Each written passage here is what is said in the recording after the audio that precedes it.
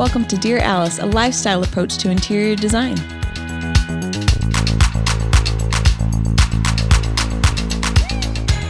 Hello, everybody. Welcome to Dear Alice. We are going to be doing a podcast today on backsplashes. We have a question. Indeed. And I'm going to read it. Hit it, Rob. We don't know who this is from, but it was a question sent to us. It says, what are your favorite backsplash options? We have a big wall above our sink that also has 3 windows on it. I would like to take a backsplash from the counter to the ceiling, but I'm also feeling tired of the subway tile look that I see so often. Would you consider a Zeliga, or we call it Moroccan tile, on a wall that large? What about grass cloth wallpaper? I want to keep things classic but interesting. That is interesting. Yeah. I love that she's saying that she's tired of the subway tile. I also love that she wants to take it to the ceiling. I think those are really genius things. I would not recommend a grass cloth wallpaper just because it's delicate and you don't want to get that wet or splash, say, spaghetti sauce on it or... Yeah, you want a tile, you want a wipeable surface. So yeah, would you ever wallpaper as a backsplash? Not as like the part that you're really going to be using, which it sounds like it's maybe the wall that her oven is on. I don't know. It's got 3 big windows. So maybe it has a sink on it though. Still good beginning water. Maybe do if you have like a partition, like a butler's pantry. You could grass cloth that. Yeah. I don't think we'd ever do it in an actual kitchen. Yeah, I don't think it's like wet rated for that. So but there are vinyls that look like grass cloths that are pretty good. They're by Thibaut, Thibaut, and Philip Jeffries says they're a vinyl too. Scrubbable washcloth. And I think those are also nice in bathrooms if you have boys, if you know what I mean. Amen. Yeah. Little terrace. Yeah, definitely. Yeah. But I love that she said, would you consider the Zeliga tile, the Moroccan tiles? Those are my favorite. And if there's anything that haunts me, it's still the fact that I did not do it in my own kitchen. In fact, we are building a new showroom right now. This is this is an announcement for those of you listening. We haven't really announced this yet, but I am going to do it in the showroom. We're doing like a little corner that's like a show kitchen, so that we can accessorize with kitchen accessories and really tell that story better for photo shoots and whatnot. And we're definitely doing the Moroccan tile countertop to the ceiling.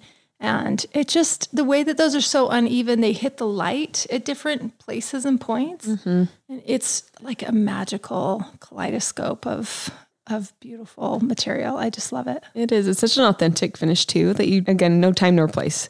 Like it feels like it's just always existed in the world and you've just like dug it up from some, Yeah.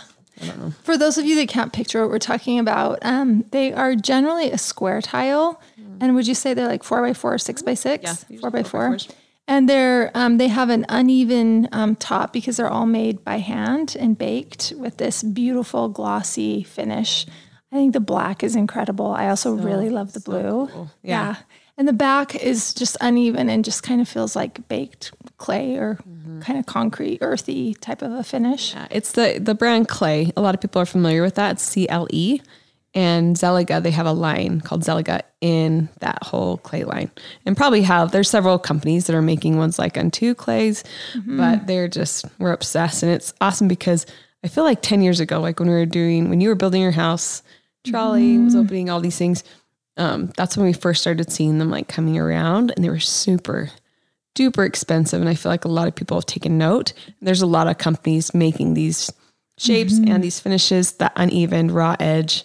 And it's just such a global inspired look. Yeah. It's really cool. So cool. The color isn't super consistent either, right? It's like, it varies a little bit. It's hand glazed. Yeah. And so you get that special feeling that feels like an artist's major tile. It's a solid color, but because the glaze pools in different, areas that are saturations. Yeah. That are kind of dipped and whatnot, that you get like deeper pools of saturation. And it's a simple shape.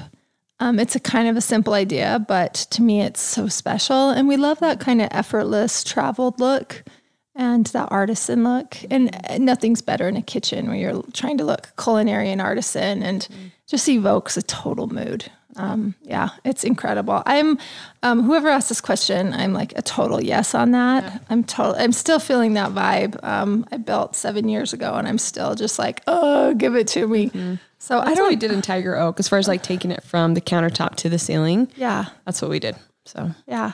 You can look at our portfolio. We have a project called Tiger Oak. And I think this is a really good time to talk about patterns. So if you do want to use a subway, which there is that shape in there, how we mixed it to make it really interesting. Yeah. Subways, like the white one that you're sick of, reader, we don't know your name.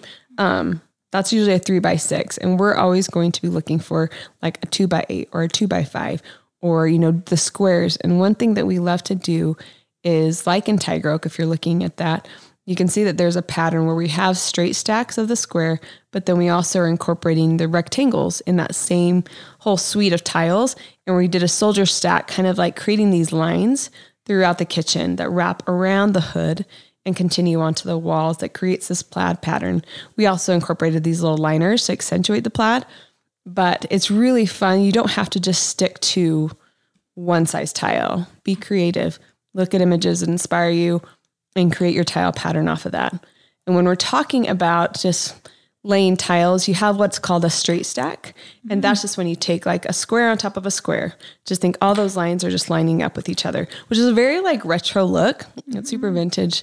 There's also a brick lay, and that's when you offset it to the center. The edge goes to the center of the row above it. So we're all familiar with like, it's just how you lay bricks. That's called a brick lay. And then there's other ones. We call one like a zipper lay. And that's, anyway, there's a lot. If you go on and just look at tile layouts, you'll see a myriad of options.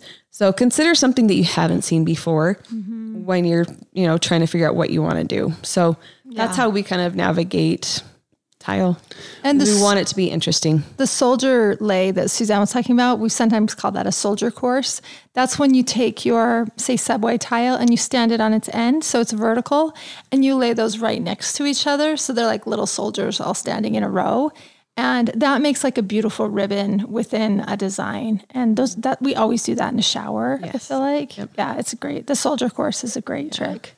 When you guys are like figuring out patterns to lay tile, are you just actually physically taking tiles and laying them out and seeing how they look, or what's the best way for someone to go and do that? Yeah, well, I mean, we're usually doing it on CAD, which is our software program that we're laying it out to see what fits best in the parameters that we have.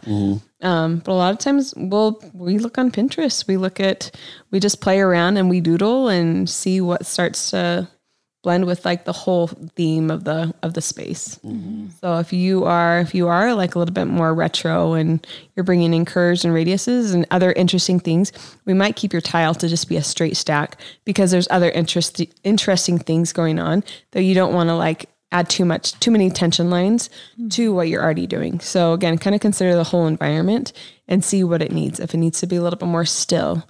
I think usually with like the Zeligate, the clay tile, you don't ever really see those offset. They're usually stacked. Yeah, always. Because there's enough like undulation in the actual tile to make it interesting that I kind of need some organization with all that natural movement that's happening in the tile. Totally. So, and there is an organization. I feel like we're doing that more and more these days, is doing a straight lay, just so that, it just keeps things clean, a little bit more edited and tailored, and we can give focus to other things in the space.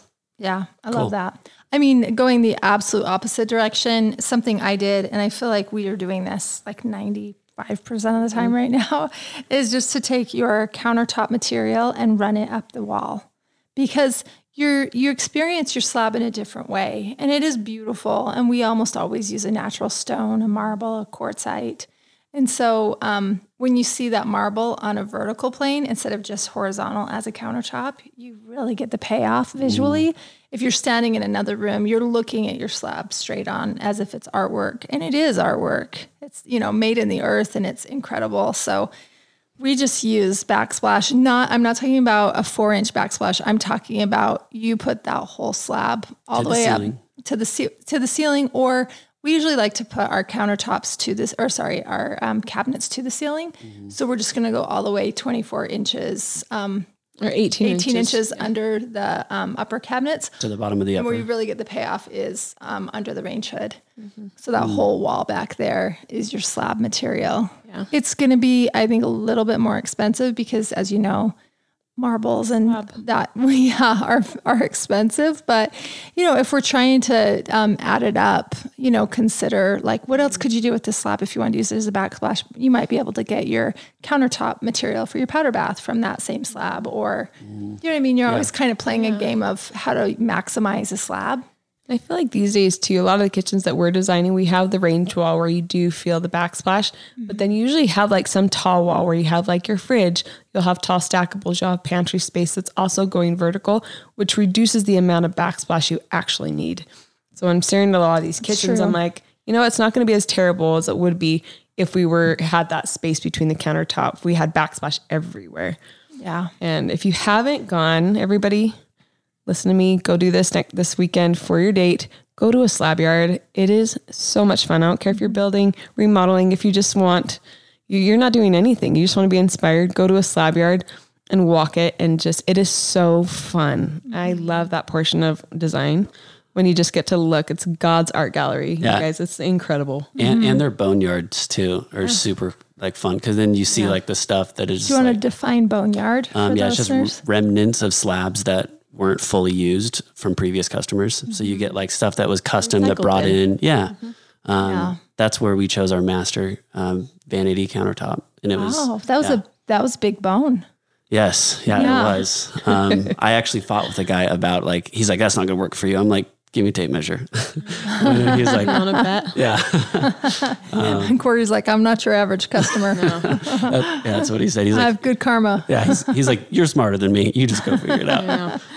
I think another bonus about doing the slab backsplash is this: you can get these really large movements, these big sweeps in the space where, again, you have a lot of grids, you have a lot of straights with your cabinetry and just all these exact angles that it's such a relief to get that big organic movement. And again, it steals the show. And that's what Jess was saying. You get the payoff. Everyone sees that at eye level, whether you're in the living room, any adjacent spaces, you look into there and it hugs you back. It's so good. If you're going to do that, is there anything you need to think about in your kitchen, like layout? Like, because not doing a tile backsplash, you're kind of, it's less textured, I guess, if you're going to do a slab, right? Mm-hmm. Is there anything that like people need to think about? Like, oh, if you're going to do this, then you have to do this over here, or is there a rule of thumb like that? Or am I thinking too far into it? I don't know. Is there something specific that you're thinking of? Because I know you're in the middle of building your own home right now. Are you thinking of like a specific instance that you've run into? I guess it's maybe just introducing textures somewhere. Mm-hmm. Do you think it would do you think it's too boring? And so so if you do the slab, both horizontal as well as vertical, then you're going to want to make sure and get really highly textured throw pillows in the family room. I mean, not that, but yes, along those lines. I don't think so. Okay. It depends on the slab. There's no caveat. And here's the thing, Corey, we basically only do this. Like I can't think of the last time I've used a backsplash. I mean, maybe Tiger Oak. Maybe we've done something since then. We've had a few here and there, like that people just want that look and that rhythm. But for the most part, we're doing a lot just because, again, the slab shopping is so much fun. Mm-hmm. And if you go, you will fall in love with something and you will want to drag it home. And it creates the effect that you get when you do a backsplash from the countertop to the ceiling is you get a monolith. Yeah. And there's if you stop your backsplash 10 inches up, 18 even, and the eye doesn't realize that the whole wall is created or like feel like the whole wall is created out of that material. Yeah. It's kind of a cheat, like I don't believe you, mm-hmm. It's just a splash guard at that point. But when it goes to that full height, you're just like, oh my gosh, it just looks so. It feels like the house is made out of marble. Exactly. It feels amazing. In fact, and if you can't afford to do slab as a backsplash, or you don't have enough material. I had a neighbor who called me over and she had the kind of cabinets that are more like cityscape, like some are high, some are lower than the others. They didn't all reach to the ceiling at the same height. And so we were kind of talking through it and, hey Barb, if you're out there, anyway, I just said I would take marble tile. Cause I think she had a Calcutta countertop. So I said, I go get Calcutta, tiles. And I think she did rectangles. Like a 12 by 24, like larger. Yeah, actually, I think hers were just smaller. smaller. They were larger than that, but they weren't like floor tile size because you could see the amount of rhythm going on. But we went all the way to the ceiling with them. So above the cabinetry, you also saw marble tile. And so that entire wall was made out of it. So that would be a nice cheat for you, those of you already living in homes that are already built and you're trying to really up level and maybe get rid of those old granite countertops that the house came with, or maybe they came with a solid surface, a Corian or something. A cornucopia behind the range. Yeah, totally. Yeah. Then you could take off the old Backsplash, get new countertops, and then you could get that same material as a tile. Generally, if it's a marble, they'll also make a tile of it and then use that as the Backsplash and take it to your ceiling. Yep. And you will feel like such a luxurious grown-up. Yep. Yeah. I know. Yeah, it's a really good trick. Another trick that we love is the antique mirror as a Backsplash.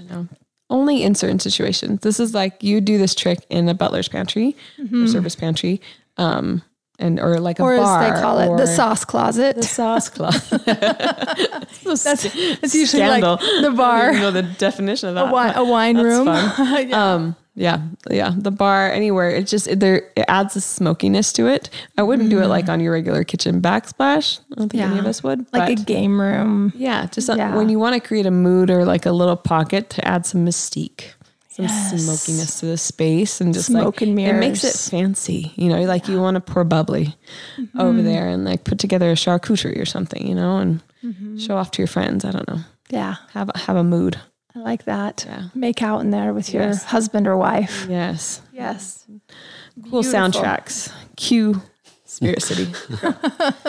I love it so much. I think those are all of our favorite tricks on Backsplashes, guys. Yeah, I just wanted to thank Mic drop. Yes. I wanted to thank everybody though for listening.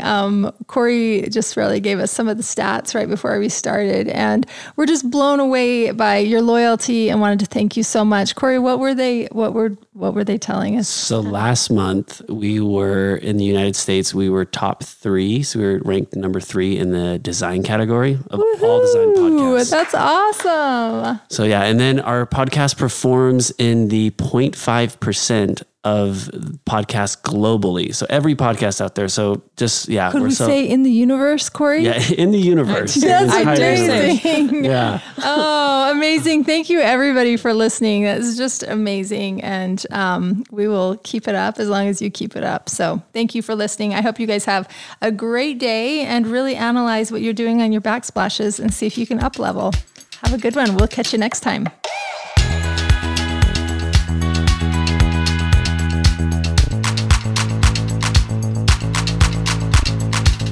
Hey, thanks for listening. If you like our show, please leave a 5-star rating.